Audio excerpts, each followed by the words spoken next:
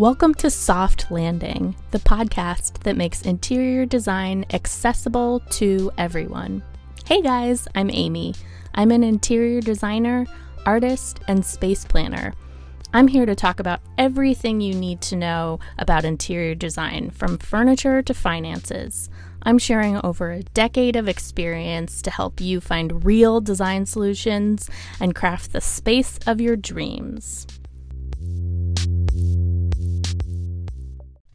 Hello. Thank you so much for tuning in today. This is episode 46, and I have to say it has been a long time coming. If you're new here, I can tell you that I've devoted an entire episode to almost every room in a house, which you should definitely check out, and I will link to those shows in the show notes. Every room in the house except for one. Today, the wait is over because we are talking all about the bedroom. When you are finished with this episode, you will be able to create a true retreat space that helps you feel rested, recharged, revitalized, and rearing to go. Did you know the average human being spends 1/3 of their life asleep? And that's not even counting lazy Sunday afternoons reading in bed. So just think of all the time you are spending in your bedroom. There is no reason this space should feel like anything other than a sanctuary. You're going to be there for a while. You might as well enjoy it. When it comes to bedroom design theory, there are really two distinct schools of thought. Those of us who treat the bedroom as a sacred space dedicated to sleep and restoration only, and those of us who treat the bedroom like the ultimate multi-purpose room. I'm not here to tell you that either of these methodologies are right or wrong. In fact, both approaches can work, and I'm going to give you all the tricks to make either approach shine. In terms of which school of thought I fall into, I will say this. Not all of us have the privilege of having an entire room dedicated for just sleeping. I spent most of my 20s and even my childhood with my bedroom as the only space that was truly mine. Every other space was shared with a roommate or a sibling. Some of us don't even have that luxury. Shared bedrooms amongst siblings is an iconic American gauntlet.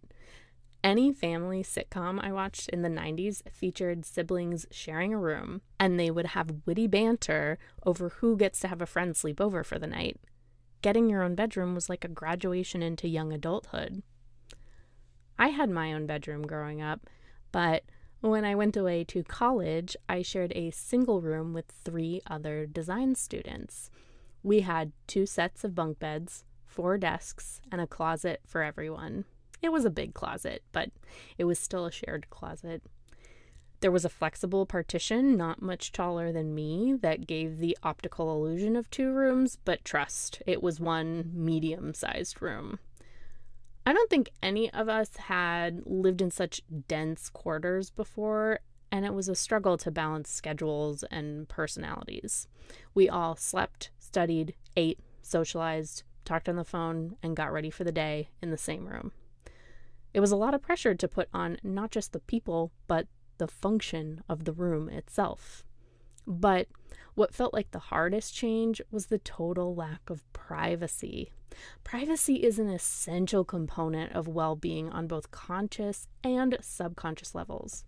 Privacy gives us permission to relax, to daydream, and to process our experiences. Even though for many of us, true privacy can be momentary, that doesn't mean we shouldn't set up our spaces for when it does occur. So all this to say, I tend to be more in the camp of the bedroom is for sleeping, relaxing, and decompressing only.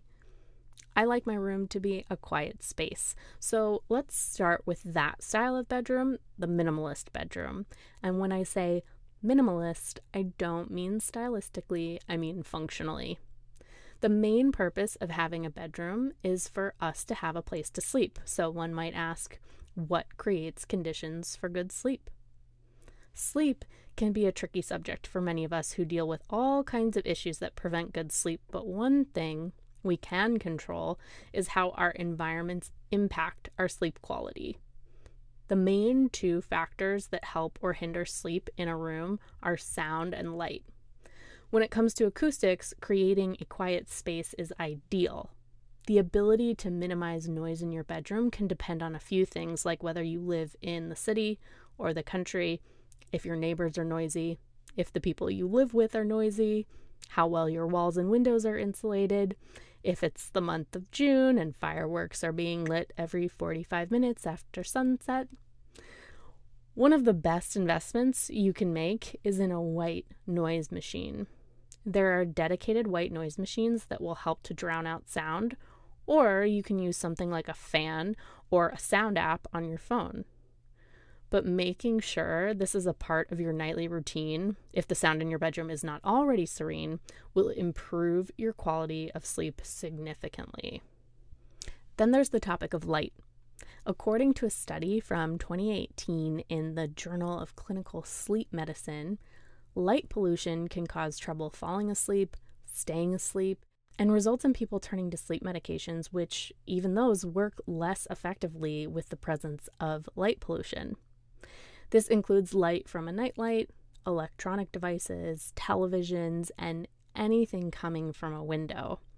I'm a big proponent of not having a TV in the bedroom for this reason.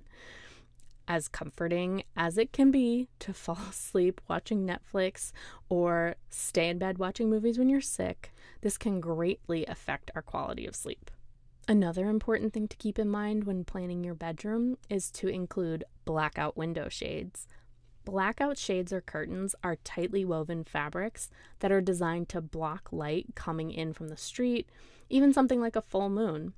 You can opt to have a single layer of blackout curtains or a blackout roller shade.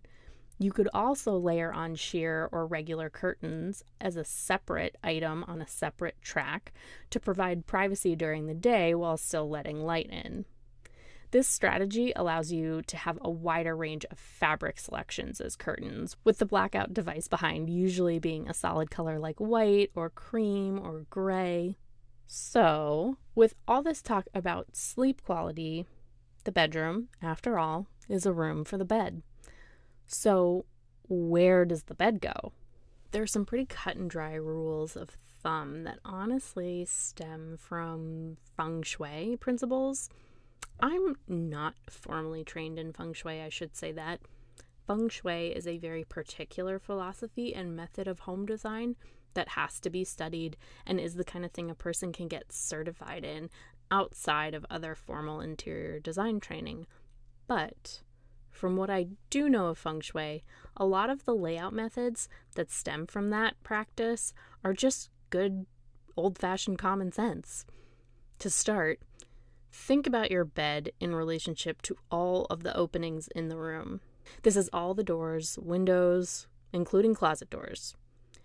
Your bed should be placed up against a wall with a sight line to the door into the room. Feng Shui has a lot of theories around why this is, but I think having an eye on the door just helps us feel like we are safe, even if it's subconsciously. Generally speaking, I don't think beds should be up against a window. I have seen this rule broken successfully, especially with odd-shaped rooms, but it should really be a last resort layout method. So you've got your back to a wall, and your eyes are on the entrance. Additionally, you want to keep space on both of the long sides of the bed. It doesn't have to be perfectly centered in the room, but there should be enough space for you to walk on either side. About 3 feet is ideal. Definitely no less than 18 inches on either side. The bigger the bed, the more space around the sides you'll need to keep the whole room proportional. You can reduce that 3 feet on each side rule down to 18 inches for a smaller mattress, but a king should stay at 3 feet on each side. Otherwise, the room is going to start to look like a bouncy castle and your bed is the floor. The measurement for the space around the bed by process of elimination, will help you determine the size of a mattress you can fit in your bedroom. Subtract 6 feet from the width of your room and see what dimension you're left with. A California King mattress tends to be 72 inches wide, so the minimum room width to house the granddaddy of all mattresses is 144 inches or 12 feet. I can't tell you how many times I see people push their beds into the corner of a room. I was guilty of this myself as a child.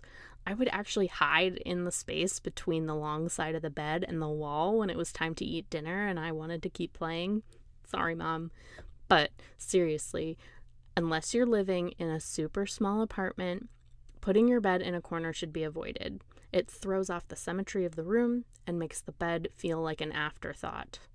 I remember at some point when I pushed my childhood bed into a corner that I thought it was absolutely brilliant because all of a sudden I had all this floor space to play with toys.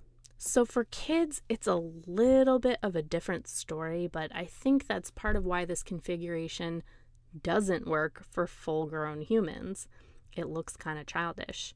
The idea with a grown-up bedroom is to actually celebrate the bed. The whole room is called the bedroom, and you're going to push the bed into a corner? I don't think so. Now, if you end up arranging the room so that your bed is in a corner and extends diagonally into the room, that's a whole other story. While it does limit the space available for nightstands on either side, it can be a great strategy to balance out an odd-shaped room and add a dynamic element into the space. What I've found over the years is that even though I would say I tend to prefer asymmetry in design, bedrooms really lend themselves to being symmetrical. A bed placed centrally on a wall opposite the door with matching nightstands on either side is a recipe for success every time. The 2 nightstands are really key, and it can be easy to talk oneself out of having 2 matching nightstands. You live alone, you only need one, you let your partner pick out one and you pick out the other. Don't fall for these excuses. Your room will look twice as pulled together when you flank your bed with matching nightstands. It'll feel almost like a hotel, or at least like something you want to take a picture of for social media. And I'm probably the last person who will tell you that anything in your house should match. I abhor furniture sets of all kinds, bedroom especially, but the nightstands act as almost like bookends to frame your bed and help draw attention to the bed itself. Remember, the goal is to celebrate the bed. We want this room to look irresistible, like the bed is calling your name. Adding another layer will help this even more. And having the functionality of bedside lights is a home run. Whether you select table lamps or wall-mounted sconces, the idea is to select a matching pair that will look beautiful when they are off and provide even symmetrical light when they are on. So, that's the basic framework for any bedroom. From there, anything you layer on is up to you. But if you are of the minimalist mindset, furniture-wise, the only other major element you'll want to consider is your bed frame and headboard. There are a lot of different headboard styles to choose from, so let's go through the basics. Starting with a panel bed frame, this is a pretty standard traditional looking headboard and footboard. The headboard is slightly higher than the footboard, and while it's most commonly made of wood, you will see this style of bed frame in lots of materials: upholstered, rattan, metal, you name it. These beds rely on box springs to support the mattress and add height.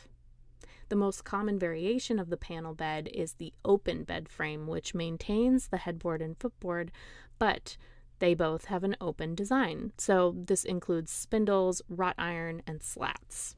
A sleigh bed frame takes the standard panel bed but grows the height of the footboard to match the height of the headboard.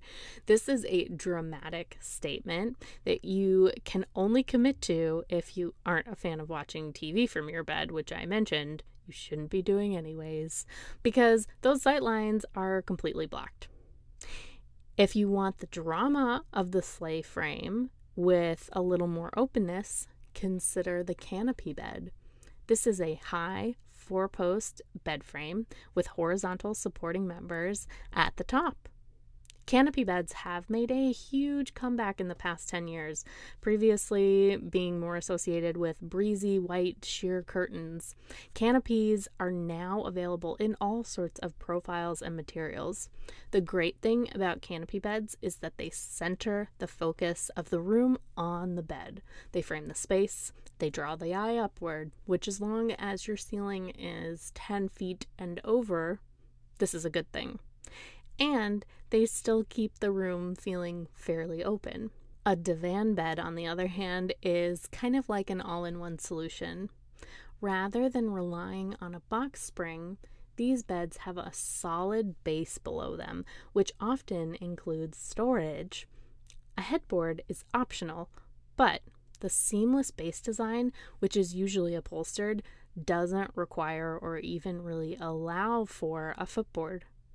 These bed frames often require specific mattresses that are extra thick and can be a great solution for smaller footprints when they include storage. If you like the low-to-the-ground super modern look, you may want to consider a platform bed. These were super popular during the mid-century modern time period and have a lot of similarities to the divan bed, with the main difference being in the design of the base itself.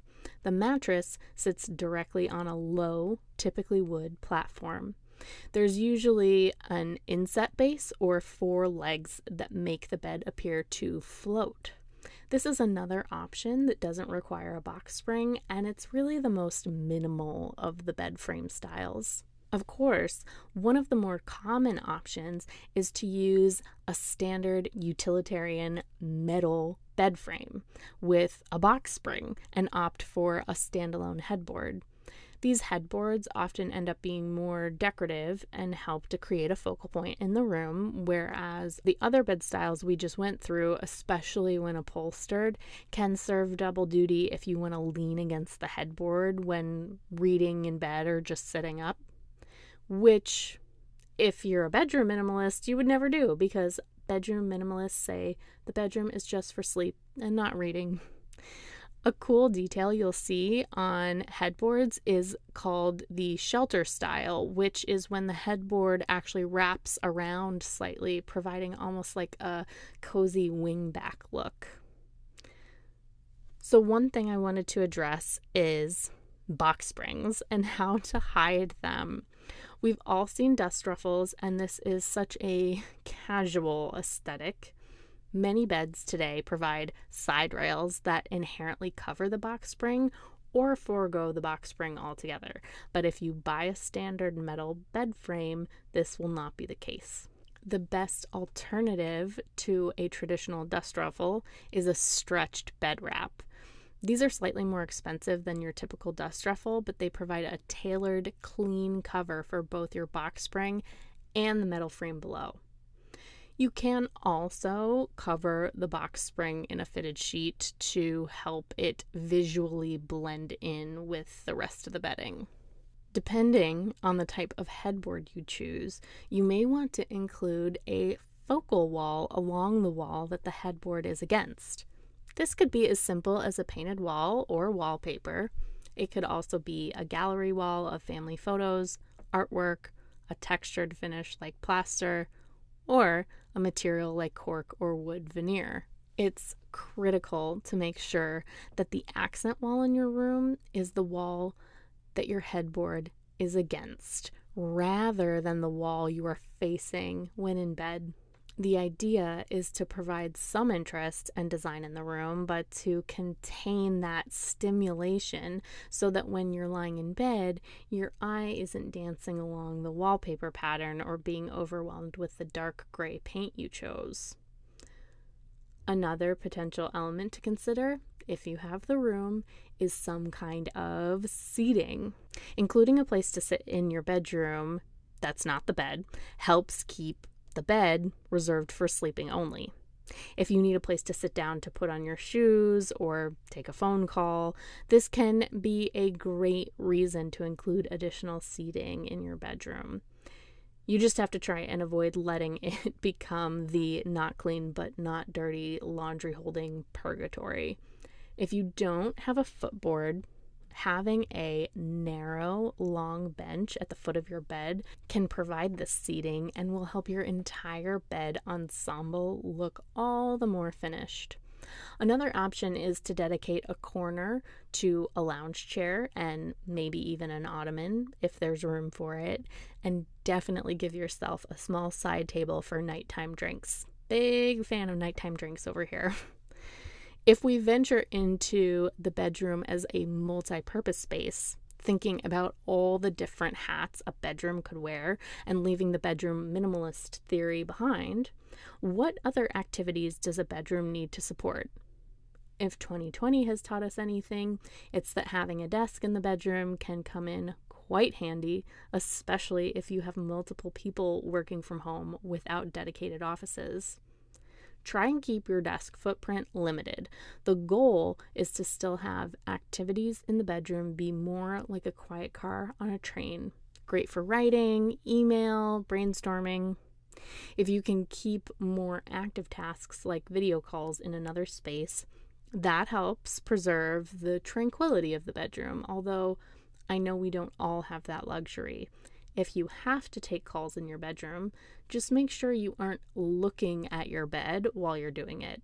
It's all about creating that mental buffer between relaxing and working. Lastly, unless you live in a mansion, which you might or will one day, your bedroom likely holds all of your clothes and serves as a space for you to get dressed and ready for your day or an event out. Storage becomes the next critical component. It is custom to include closets in bedrooms, but this is not always the case, especially if you're an apartment dweller. If you need clothing storage, an armoire or a wardrobe can help you out big time. And of course, having a dresser for folded clothing is pretty standard. You might even have a coveted vanity area. All of these are great. What's important is, to the best of your ability, to create a quote-unquote zone with these pieces that is separate and as far away as possible from the actual bed.